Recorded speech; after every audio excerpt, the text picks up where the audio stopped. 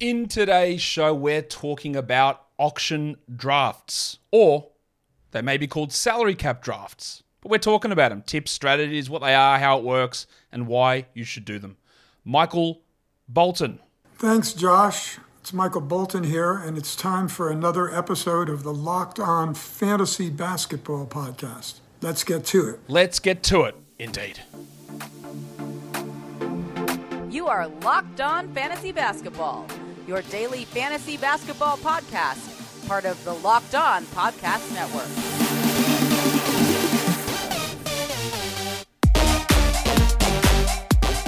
Hello and welcome to the Locked On Fantasy Basketball Podcast, brought to you by Basketball Monster. My name is Josh Lloyd and I am the lead fantasy analyst at basketballmonster.com, and you can find me on Twitter as always at redrock_bball, on TikTok at redrock_bball, and on Instagram at Locked On Fantasy Basketball.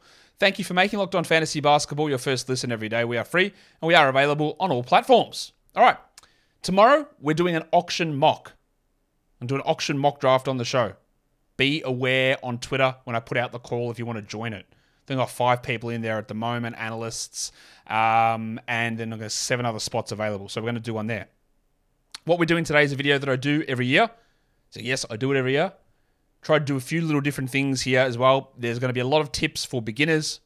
There are some things that I think are going to be interesting for experienced fantasy managers when we're talking about auction drafts.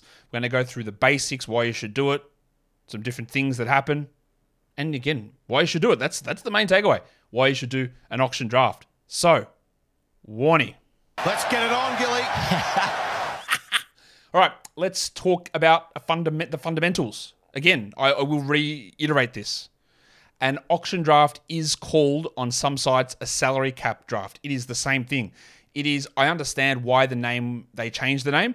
My problem with them changing the name is that salary cap leagues already exist and they're not the same thing. Salary cap leagues are leagues that have a salary cap and your players have a salary and you deal with real salaries or NBA salary caps or whatever. Those things have existed, and throwing the same name onto something is frustrating. So that's why I do refer to them as auctions, just so we know the difference of what we're talking about. But when you go onto a Yahoo, which doesn't offer any sort of salary-based league, salary cap means auction. Okay? So how does it work? That's a really good question. Everyone who's in your league gets a budget. Normally it's $200. That's default. You can change that to whatever you want. 100, 300, 1,000, do whatever you want. But the more money you throw out there, the longer a draft usually lasts. Just throwing that out there as well. $200 per manager is usually the amount of budget that you have. And every time something happens in an auction draft, just always remember this key point. Probably the most key point. As soon as one thing happens in an auction draft, everything that precedes it changes. It's not like a snake draft. If Jokic goes at 1 and Embiid goes at 2, well, you have the same idea of what you do at 3 or 4 or 5. Or if Jokic goes at 1 and Halliburton goes at 2, then the changes at 3, 4, and 5 aren't that big. It doesn't matter. In an auction draft, everything changes. Different players in different orders. Different values on different guys. The size of your league. The size of your roster. The type of categories you have, which obviously changes the snake draft too. The active versus bench splits. It all changes. It adapts every single time something happens in a league. The whole parameters of the league change. That's why I am quite reticent when I am talking about players, about throwing out, like, well, I say this guy might be the 40th or 45th best player or 4th round guy. It's really hard to say he's a $20 player because that's just not realistic. You have a 10-team league. If you're in a 10-team league, a 12-team league, a 14-team league, in a snake draft, the guy who's the 40th best player is around the 40th best player. If you're in an auction draft, a 10-team league, 12-team league, 14-team league, 20-team league, that guy might be worth $15, $30, $50. Your budget might impact all of those things.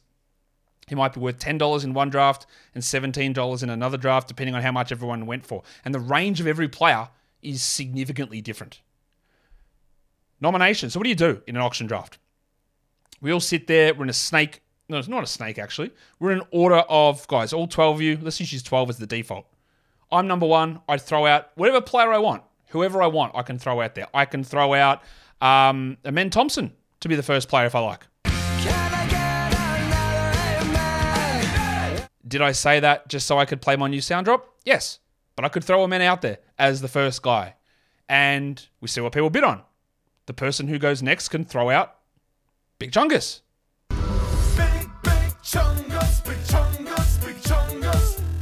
And you just go down the list. And when you get to the 12th guy, then it comes back up to me. And I throw out the next guy. And you keep going and you keep nominating those guys. Now, the default that will pop up on the site is that you throw $1 out on that player. But you don't have to do that. I can get Damian Lillard and throw $40 on him. Throw it out. Let's kick things off, which is, etiquette-wise, the best way to do it.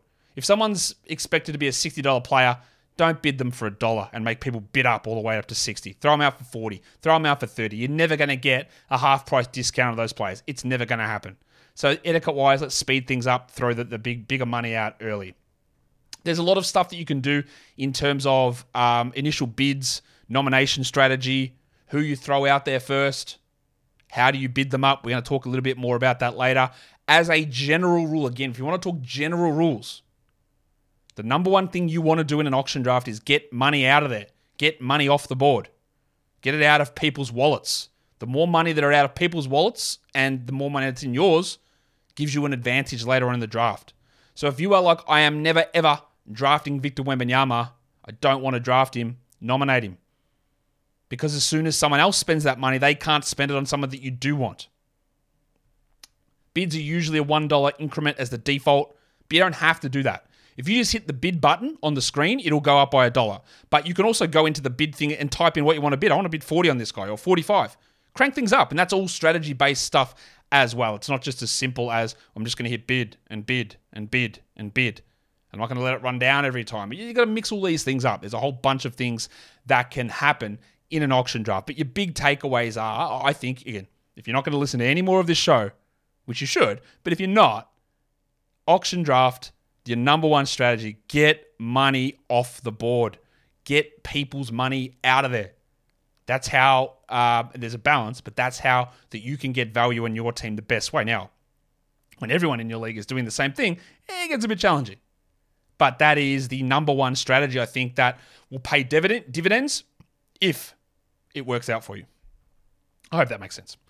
Today's episode is brought to you by the legends over at Bird Dogs. We love shorts that are comfortable. I do. I wear shorts literally every single day. And I don't want things that are stiff like your traditional khaki shorts. Khakis. I want shorts that feel comfortable, but I can wear them wherever without people going, what are you wearing those for? Nah. Bird Dogs, they look great. They've got the nice little fitted stretch part underneath, which make your legs look sculpted. I don't need a huge amount of help in that area. I'm rippling. But get those in there really tight, really make those legs look nice. Super comfortable as well. Instead of the stiff fabric you get with khakis, you get these ones here with their cloud knit fabric, and it just stretches. It just makes it so comfortable. So whatever you're doing, whether you are playing basketball, you're playing golf, you're going to the shops, you're going to a restaurant, you're going to a bar, you're going to an old mate's house to go watch the TV, whatever. Bird Dogs will transition to whatever situation that you need them to. So go to birddogs.com/LockedOnNBA or use the promo code LockedOnNBA at checkout and you get a free Bird Dogs water bottle with your order. That's birddogs.com/LockedOnNBA for a free water bottle at checkout. You won't want to take your Bird Dogs off, we promise you. So now that we've got the basics of auction, nominate a player, everyone bids until a timer runs out, you get that player. Like a house auction. Going once, going twice, sold. Why would you want to do an auction? What's the point of doing an auction? Why should I change? Why should I convince my league mates to change? Well, it's fair. It's the most fair way of getting through it. If you are stuck in a snake draft at pick 11, you have no chance of getting Jokic. You have no chance of getting Tatum or Shea or Halliburton or Embiid or whoever you want. You can't get them at pick 12. You can't do it. You have to list your trade assets and you can't do it. In an auction, if you want him, you get him. Simple. If I want Jokic and someone puts $70 on him, I want him. I'll take 71. And then he says, I'll take 72. And you go 73 and you keep going. But if you want him, you can get him. Now, there's a limit to that, of course, because if you run out of money, you run out of money. But theoretically, you have an opportunity to get every single player in the draft. How you set that up is up to you. But you have that opportunity of doing it. There's more layers of complexity. We talk about layers of complexity and layers of investment and layers of strategy in fantasy all the time. This is no offense. People love casual things and they just want to play with their mates. You play in a points league. That is, a points league snake draft is the most basic form of fantasy. I'd actually say probably a best ball draft might be the basic form of fantasy because you're making a draft and then you never do anything to adjust during the season. And that's points as well. Then it's a points league redraft situation. Auction adds an extra level of complexity because it's not just, well, I'm sitting here at this spot. I've got a list of guys in front of me. Who do I take? You have to be deliberate in who you're targeting because it's not going to be a simple, well, there's 5 guys at the top of this list. Oh, one of them will work. That's fine. It doesn't work that way. You've got to work out how you allocate your money and how you build your team up. It is strategy and it allows for you to really hone in on doing different things. Engagement in a draft is huge. Now, that might be a detriment to some, but you have to be concentrating the whole time. That's what's going to make tomorrow's mock draft, where I'm going to talk a 2-hour show and try to draft. It's tough, and I will screw up undoubtedly because that focus on actually producing a show and doing an auction mock is tough. You got to be focused on every pick because you've got to see what happens. If someone that you don't want, let's throw it out there, Anthony Davis, and you're expecting Anthony Davis is going to go for $50, and for some reason he goes for $75, well, you need to be aware of that. Why? Even if you don't want him and you don't get him, well, that means that out of the overall money pool, $25 extra have disappeared, meaning somebody has $25 fewer to spend on other guys, meaning the value of other players, or the price that other players go for, probably drops because that extra $25 isn't there. You got to pay attention. It also gives you greater flexibility. How do you build your team? In a snake draft, you can't build stars and scrubs. You can't build a balanced lineup. You can trade into it. You can't build it. It's impossible. But you can in an auction draft, and we're going to talk more about that later on. The number one reason why you should change to an auction draft, it's more fun. It just is. Caveat applied. The caveat is maybe you don't want to think about fantasy too much. But it's just more fun. And the absolute ultimate top tier fantasy experience, fantasy drafting experience, is a live in-person auction draft. You're all sitting around a lounge room, around a table at a bar. There's an auctioneer there. He's saying the names and you're bidding. That's the most fun draft experience you can have. If you haven't done it, I recommend doing it. And maybe one day, maybe one day, if we get to a big enough situation with this channel, maybe I'll do one. Maybe we'll go and somewhere here in Melbourne. Yeah, I know all of you aren't from Australia. We'll set up a live draft in person at a bar in a back room and people can watch and we'll do it live. Maybe we'll do that. That's an idea. Yeah, there you go. Think about that one. The downsides. It striates a lot. What does that mean? Well, if you've got good managers and bad managers, the difference is going to be a lot larger. If someone has never done an auction draft and 6 of the blokes in there have done them all the time, well, those players who have no idea what they're doing are going to get cooked. In a snake draft, it's hard to get that cooked because, again, you sit there at your 7th round pick and the league's list will show you who's at the top. One of these guys will do all right. It's very hard to drop. The floor is higher in a snake draft. In an auction, even though it does tell you projected and average dollar values, if you don't plan it out, if you don't budget it, if you go in there and say, well, I'm going to spend 90 on Jokic and I'm going to spend 80 on Embiid and then that's it. Well, good luck because you're done. But you've got to have that experience. And if people don't know what they're doing and they don't nail that draft or have an idea of how it goes, well, they can go into the season, get pumped 8-1 the first 3 weeks and go, what have I done? I don't know what I'm doing. The auction screwed me and they're out. And your league becomes less competitive, which is undoubtedly a downside.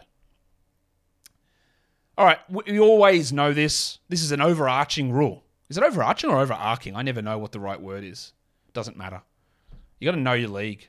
And there's extra things to know in an auction draft. You have to know the basics, your categories, what your scoring system is, weekly, daily, how many IR slots. You're going to know all that for every league. But for auction, you got to know things and how they impact the league. League size is important. 12-team league is the standard. And I wish every league was just 12-teamers because it just makes things a lot more easy to talk about. But it's not. Every time you have more teams in a league, there is more money available.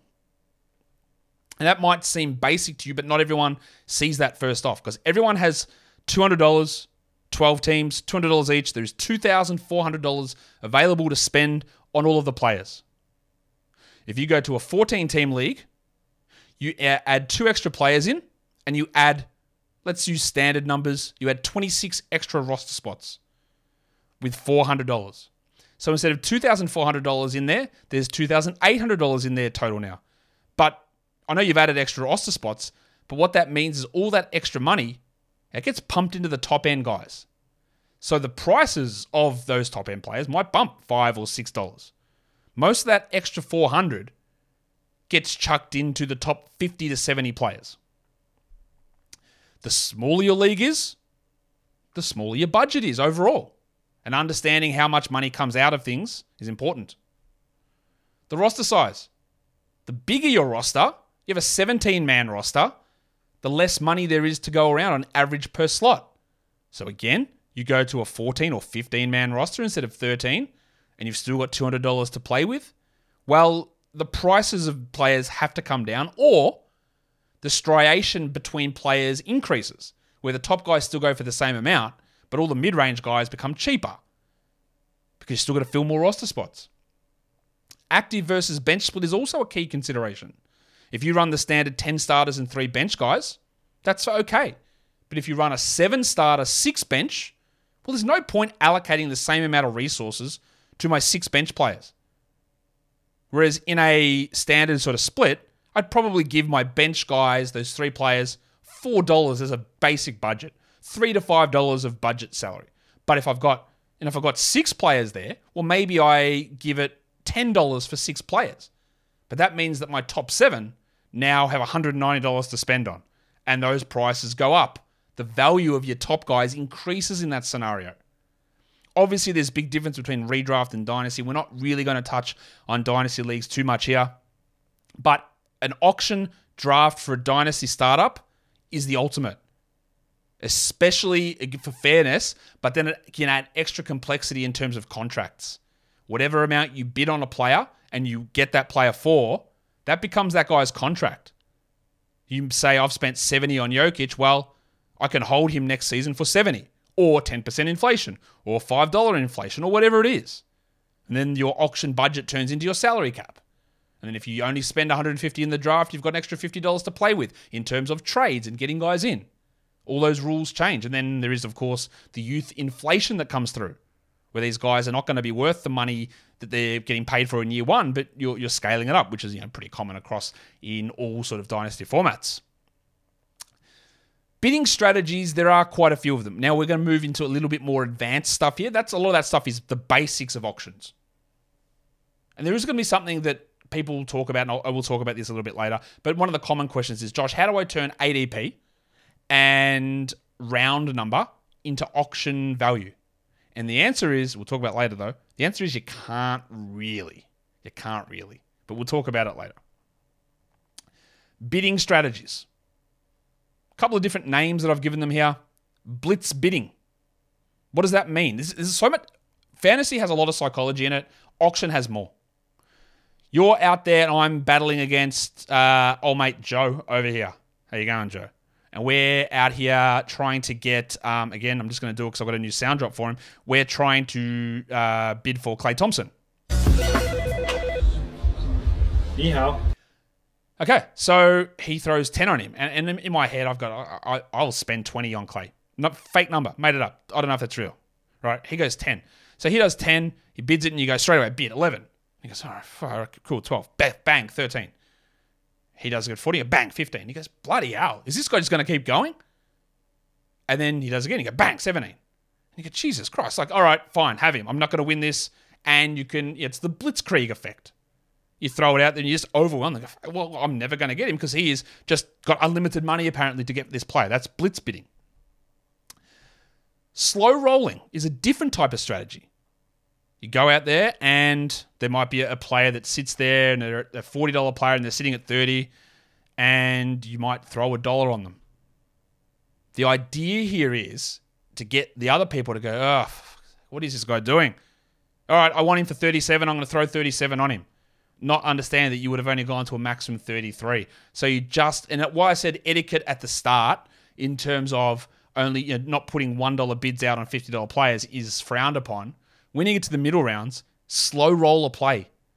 If the guy's a $40 guy and he's sitting at 20, Maybe do 21, 22. Because I've seen this happen so often where someone comes out and goes, well, I just want this guy. I think he's worth $45. And it's sitting at 23 and they throw 45 on and they grab him because they're frustrated waiting. Whereas if me and him were the only guy bidding, I would have only gone at 28, mate. You just wasted $17. It's suckering them in. Playing on impatience doesn't always work. And it's always a fine balance. And you can't do these things exclusively. You can't just bang, bang, bang, blitz bid. You can't slow roll every time. You got to mix them through. Sniping.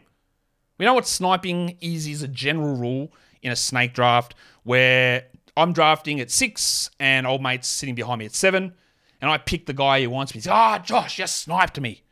Yeah?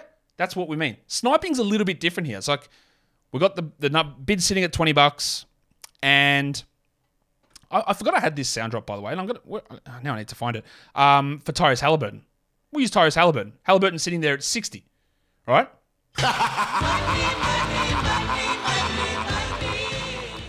And the clock's winding down. 5, 4, going once, going twice, bid. And the guy goes, he got him. All right, then he goes and puts a bid on. Then you do it again. And they either think you're playing a tactic or you're debating, can I actually afford it? And it's a way of showing either you've got a level of uncertainty, pissing them off again to try and get them to bid up, but just waiting until that clock really ticks down and then going once, going twice, threw the bid in there. And you get him back. He gets frustrated. And there's, again, bunches of psychology involved here. There's the pump and dump, which, is an interesting phrase. You bid up someone that you don't want because you want money off the board, but there is a risk of this. Let's say that you don't want the biggest bird, Zion Williamson. I'm the biggest bird. I'm the biggest bird. But he's say good. You think he's probably a 20. We're always going to use 20, not always, but $20 player. And he's sitting there at 5. You go, well, no way. I am not letting somebody get him for 5. So you bid him up to 6. And that guy goes 7. You go, well, 7's not right. Get him at 8, 9, 10. But then there's a stage where it's getting to an area where what is the risk of me allowing him to go for too cheap to somebody else, or me getting stuck for someone that I didn't want and spending $17, even though he's a $20 player, but I didn't really want him because it didn't fit with my other guys. So it's pump and dump. I guess you could call it price enforcement, but there's a risk in it as well. And how far do you push it before? And generally, the rule that I have is the further you push it should be inversely correlated to how much you don't want this player on your team. If you can stomach it, if he makes sort of a little bit of sense on your team, keep pushing. Push it to at least value or average or projected or whatever. If he's okay on your team. But if you absolutely don't want it and it screws everything and it gives you your 7th center, don't push it that far. Because if you cop it, and that's another thing, the other person might just be goading you into it. If you cop it, then you're in real trouble and it's hard to get out of that stuff. This is another one which I think is relatively interesting. It doesn't always happen this way. But there is a psychology around round numbers or even numbers even. We always talk top 5s, top 10s, top 20s. People love groups. People, apart from Americans, love the decimal system. You love 10s. Right? So sometimes throwing different numbers in there can throw people off. Have you ever seen those scenarios? And I guarantee there are people here who are watching this show, listening to this show, who it applies to. Who, when they're playing on their TV and seeing the volume, they can't have it on an odd number. Oh, the volume's at 37. I've got to make it 38. I've got to have it 4. It's got to be in 5. It's got to be 35 or 40. I can't have it in between. Now, is that some form of mental illness? Sure, we've all got mental illness. But it happens. It happens all over the place. I don't like odd numbers. I don't like even numbers. I don't like numbers that aren't 5s or 10s. So sometimes that can enable others to bid for more than they should. So instead of bidding someone up to 40, bid them up to 41. Or if you want someone to take it, bid them to 39 and see if they'll just go, 40's fine. But they won't go higher than that. Then they throw 40, you throw 41. They go, I actually want to go to 50. So they stick at 41. Now, this doesn't apply all the time. But there's often these little psychological things in there. Odd numbers, random numbers, not even, not round. You can get a little advantage there with those sort of things. Again, not always. Dynamic budgeting. It's one of the big issues, I think, in auction drafts. is that we can go in with the best laid plans, but you have to understand how things change. Because they change immediately in an auction draft. Or maybe not immediately, but as soon as something happens, something changes. We go in there and we see that Shai Gilgeous-Alexander has a projected value of 55 on Yahoo. That's what their projected number says for Shai in an auction. And we go in there, and this nearly always happens, by the way. There's nearly always one player who's a top 10 sort of guy who vastly goes under. And it's usually in the first 4 to 5 nominations as people are trying not to blow too early. There's like, and then he sits there and he goes $10 under. It's always going to happen to someone early, and there's going to be a top 50 guy, a top 60 guy who goes $10 cheaper later. How to plan for that and how to know it's going to happen or who it's going to be, it's impossible. But it is going to happen. So Shai's at $55, and then he goes for 70. You go, all right. Old mate really is into Shai, but there's $15 off the board. So that $15 is going to be spread around. You look for the general trend. Is your league overspending on everybody? Did Jokic go for 80? Did Booker go for 50? Did Tatum go for 70? You go, all right, this is the draft we're in, huh? I'll pull back, which I think is always a good option to sort of steer away from what the others are doing. But if Jokic comes in with a projection of 61 and an average of 74, and he sits at 54 and someone gets him, you go, oh, that's interesting. He's $7 under. Sometimes that can be the one that slips through to the keeper, and people go, oh, what are we doing? You got the steal of the draft. How do we let him get Jokic at 55? That'll happen in the chat room every time. And then see what happens to the next guy that goes off. If Anthony Davis goes up there with an average auction price of 52, and he also goes for 45, you go, oh, all right. People are reserving. So we can get some of these top guys at cheaper prices. But you have to understand how those trends happen and how to adjust on the fly. Always keep an eye on what your average money per slot remaining is. As a general rule, my bench guys, I will keep as $1 players. As a general rule, $1 players. And I want at least one $1 player on my team for streaming purposes, for grabbing guys hot off the waiver wire early on. But as a general rule, to bump the prices up, I want to look at my last 3 guys, my bench players, as $1 only players. And calculate that in when looking at the average per slot remaining, and then use calculations on that. Punting can be a way that if you have started to overspend on guys early on in a draft, that you can start to then recoup some value back. Where you've gone like $5 over on this guy or $4 over on that guy, and then you go, well, I'm actually not that competitive here in free throws or in points. Let's pivot this team into a bit of a punting team. Therefore, I can then start to get players. Draymond Green comes to mind, who is a really, really strong punt points guy who might be an $8 player, but in a punt points situation, he's probably a $17 player. So if I get him for that 8, it helps me recoup a little bit of the money that I may have overspent earlier on. I'm going to show you an example little spreadsheet that I set up. The numbers on this that I've set up in value don't apply to anything. They're not real. They're just sort of fake numbers that I threw out there, right? There's some reality with some of them, but they're not 100% real in terms of the valuation of these players that we're going to throw out. So this is a good idea, I think, to set up, have a list of sort of targets that you want. We'll talk more about additional plans later on, and see how you can work that when a draft is going on. Very, very basic stuff here. We have a column there, which is the average price that players are being auctioned at on Yahoo for a 12-team league. We have a projected price for the 12-team leagues as well. And then we have how we're going to value these guys. You'll see down the bottom of the Yahoo average price, I've got a sum that all of those guys that I've got as targets equals $160 out of my $200 budget. I've got a $40 buffer. The Yahoo projected price sits at $185. So I don't know whether people are going to be using projected price in the auction or they're going to be using average price. Probably they're going to be using average price, but you want to have an idea of both of these things. So I've got a $15 buffer through projected value. But the way that I've projected these guys out, again, these aren't numbers, they're not real in terms of valuations of these players. They're just some guide numbers. Don't use this, I stress enough, do not use this as it's not an ideal team, it's not a perfect team. I haven't looked at balancing anything. I haven't looked at any sort of construction like that. I just grabbed a bunch of guys that I thought were worth interesting and just chucking some numbers on them. But when I look at the way that my valuation sits there, I've got these guys valued at $274 of value. And on their average price, it's $160. So I'm going $114 over. That's a generally pretty good rule. If you can end a draft with around 100 plus extra value, you do it. That's a good win in an auction draft. Now in this one here, your value's at $270, and you understand you've got a little bit more scope on that, and you'll see you've got a $40 buffer.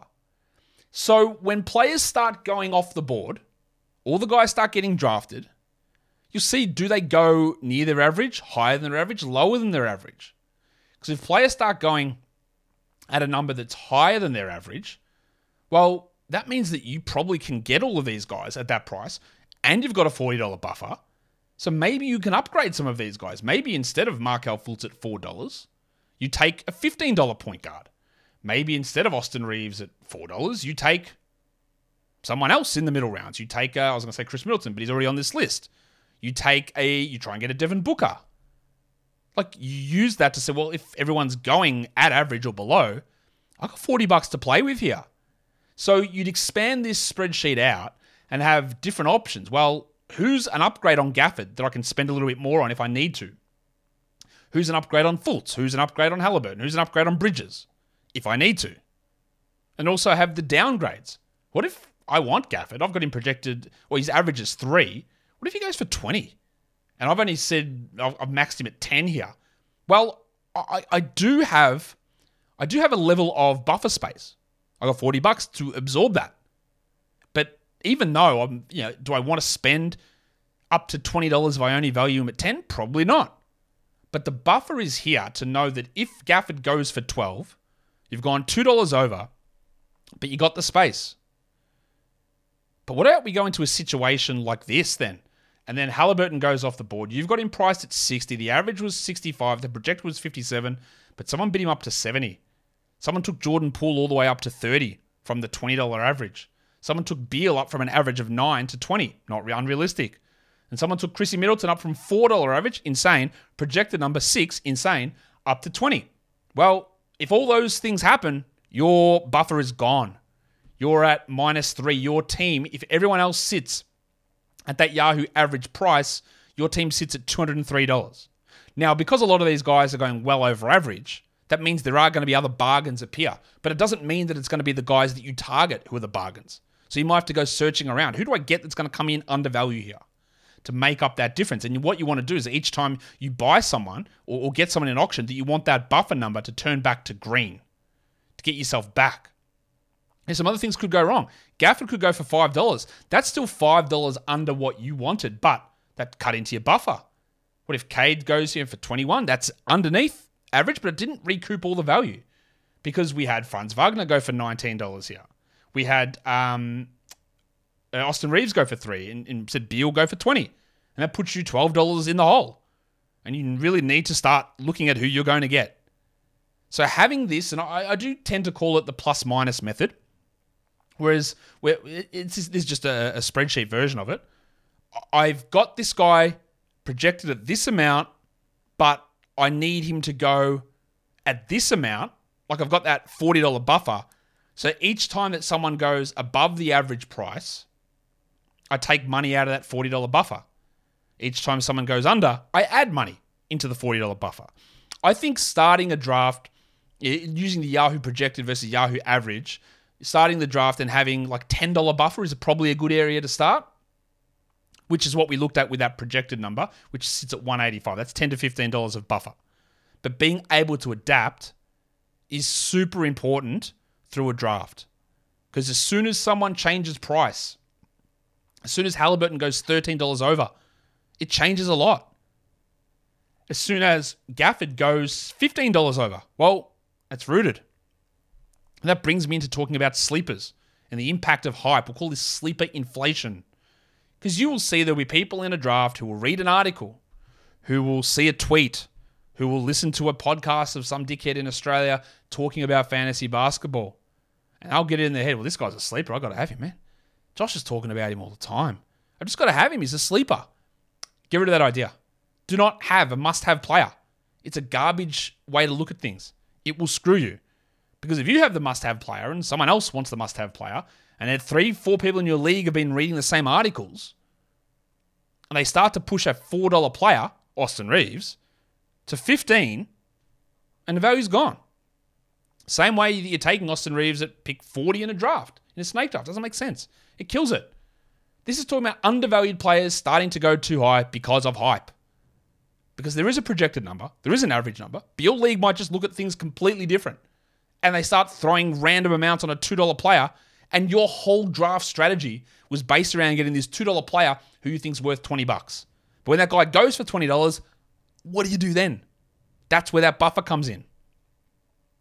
Where is the hype coming from? Social media, preseason play, FIBA World Cup play, other fantasy analysts. Just watch it. Maintain your budget discipline. Have an idea of if these guys start to go awry, how much do you actually think they're worth? Understanding that how much buffer you've got and how far you can go over or under whatever you need to do. It's not about one player. And as you've seen through all of the tier videos me and Matt have done, one guy doesn't do everything. There's not one guy that is only the perfect person who fits what you do, especially when you get into the middle areas. There's not just one guy. There might be 5 options. And if someone gets overpriced, well, that means someone gets underpriced. This is not necessarily a binary market, but it is because there's a finite amount of money. So not everyone can go overpriced because somebody has to be underpriced. Has to. There is only $2,400 in a standard league pool. That brings us to one of the major questions that gets asked in a auction draft. Do I build balanced or do I build stars and scrubs? What is a balanced build? A balanced build means that you just get a bunch of players usually who are in a standard ranking setting between 25 and 110. All 13 or 12 of your players with one flyer at the end are top 100 guys, let's say, but none of them are top 25 players. And that might seem like a ridiculous way to go about it, but it is a way you can go about it. Stars and scrubs means I'm paying up. I'm going to get Jokic and Embiid. I'm going to spend $130 on those 2 guys. I'll get another guy in the mid-rounds. I'll take Donovan Mitchell for $30. And that's $160 done on 3 players. And my other $40 I'll spend on my other 10 guys.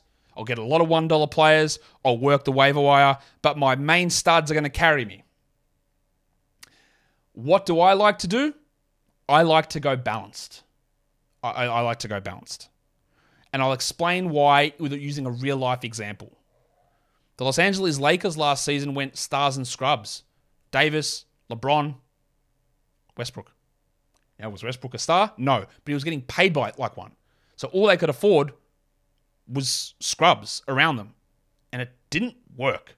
There was no depth. As soon as someone gets hurt, Davis, LeBron, you're rooted.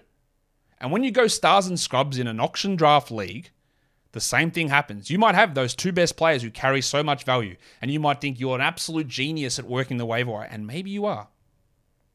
But what ends up happening is, and I'll talk about this in a second, is that you just leave yourself prone to fickleness. In terms of going with a balanced build, you have way more resilience against injury. Way more. Your best player gets hurt, it might be like the 30th best guy. What name can I use to provide an example there for your 30th best player? Let's use Karl Anthony Towns, might be your best player. All right. Is that particularly inspiring? Not really. Is Jimmy Butler your best player? Is Mikal Bridges? Is Cade Cunningham? Desmond Bane?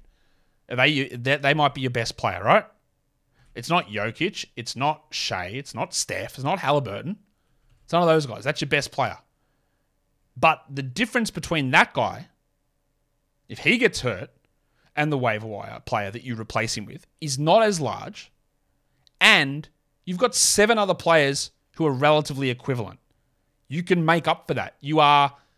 It's not like we're talking about the NBA where a balanced roster, a deep roster, has really good regular season success, but they struggle in the playoffs to a degree because teams start playing short rotations, and it's only the top-end guys who really matter.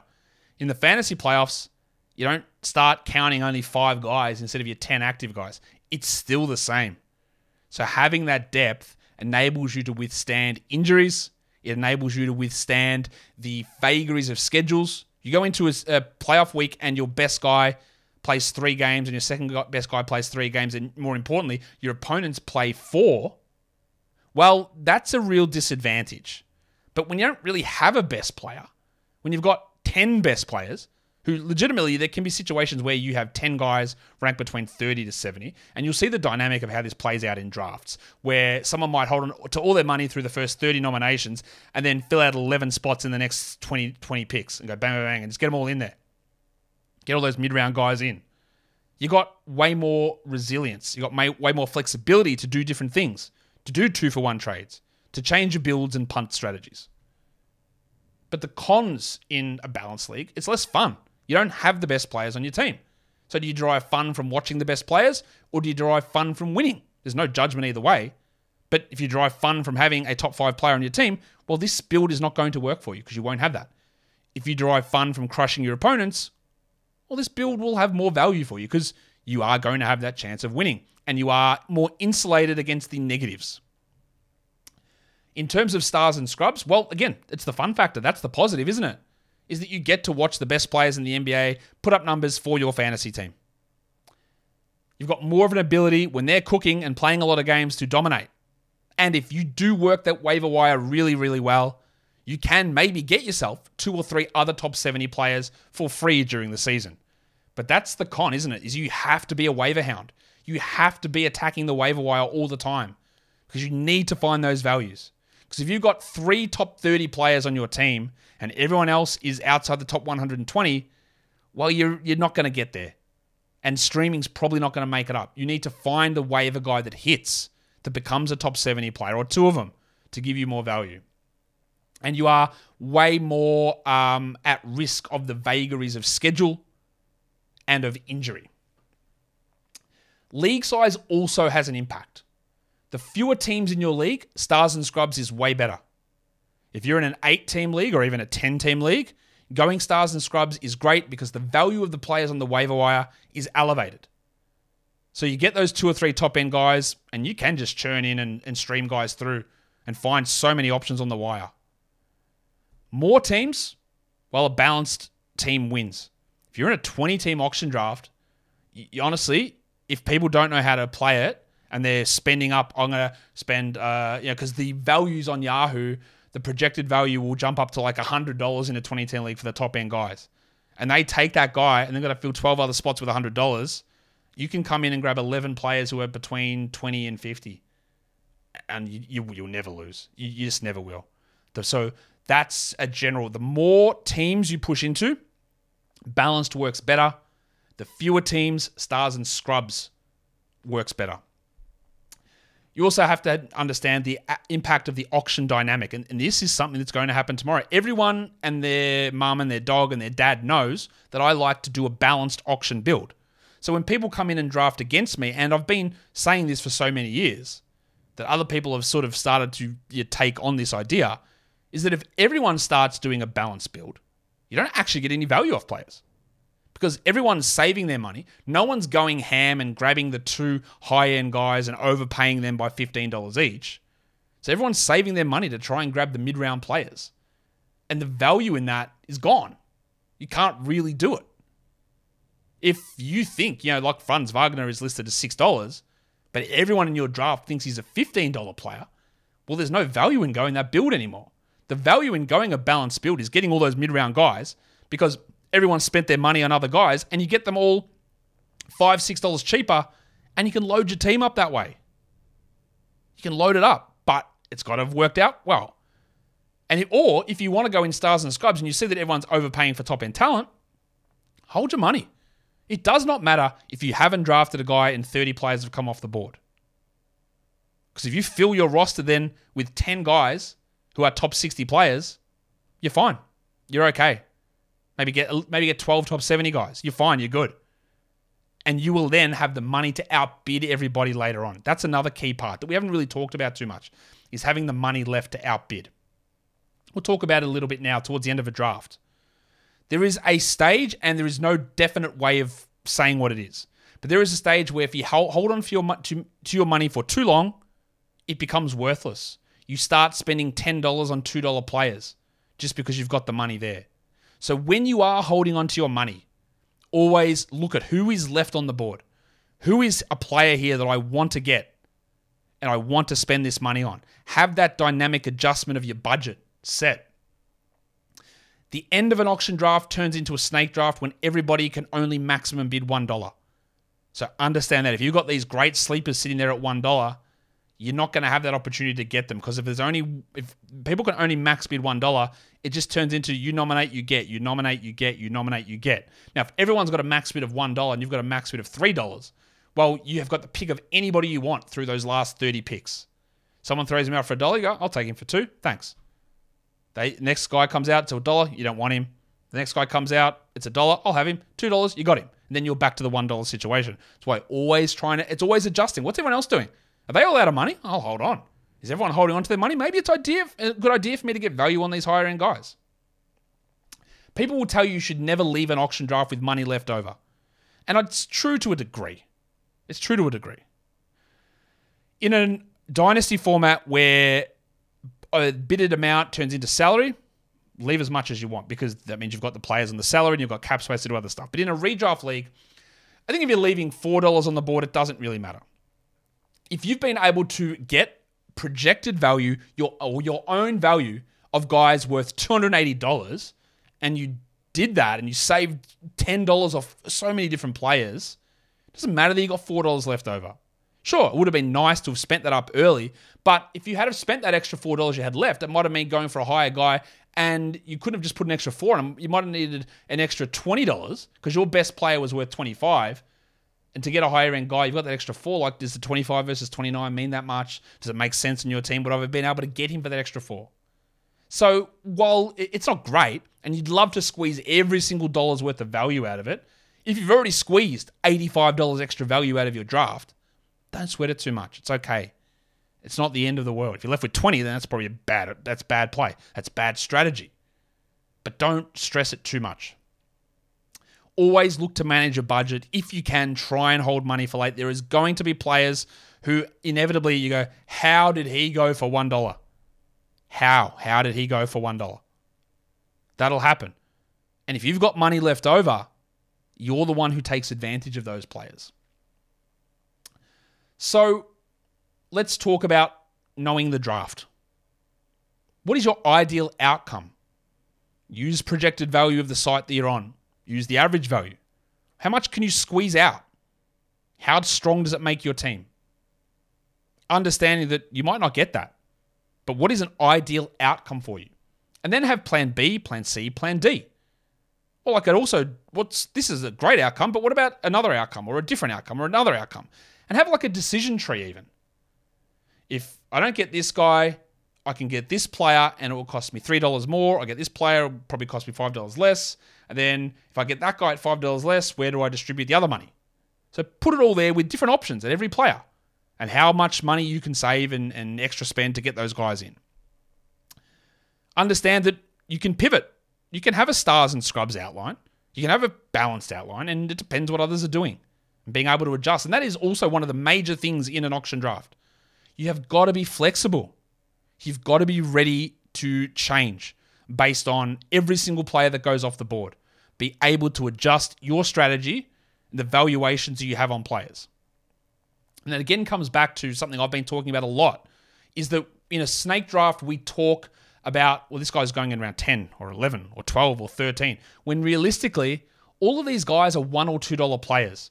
And the guy that goes with the first pick of round 10 versus the guy that goes with the last pick of round 13, the difference between them is not that big. And that's where auction drafts changes. And that's why when people go, how do I convert ADP or round value or rank number into auction dollars? It doesn't work that way. Someone threw this at me the other day and I hadn't heard the term, but I like it. Ordinality, where we have numbers in a list. 1, 2, 3, 4, 5.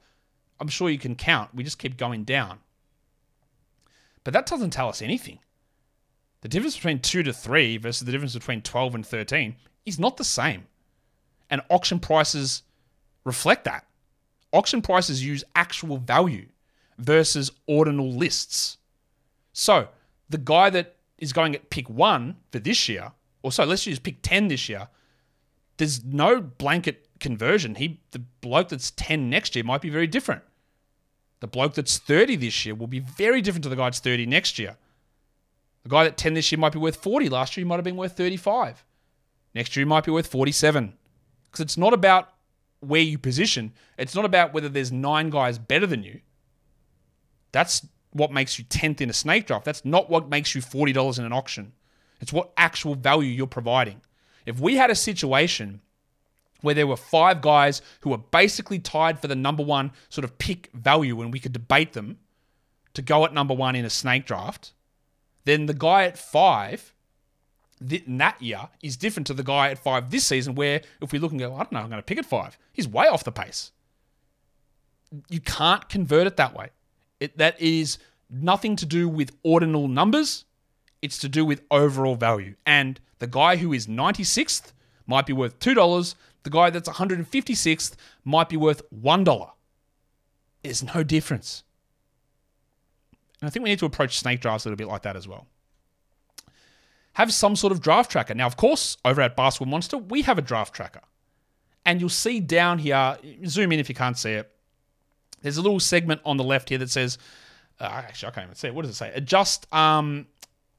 Adjust prices based on money off the board.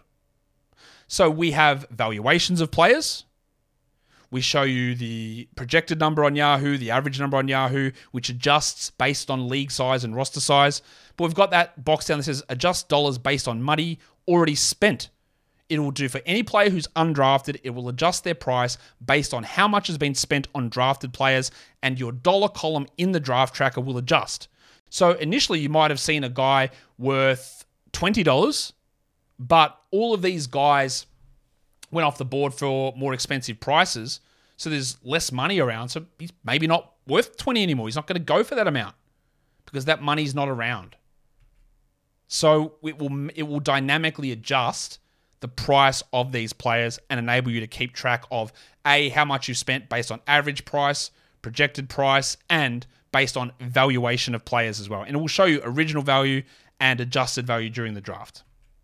So that's what our draft tracker is able to show you on Basketball Monster. But having a plan, tracking it down, adjusting is one of the key things in an auction draft.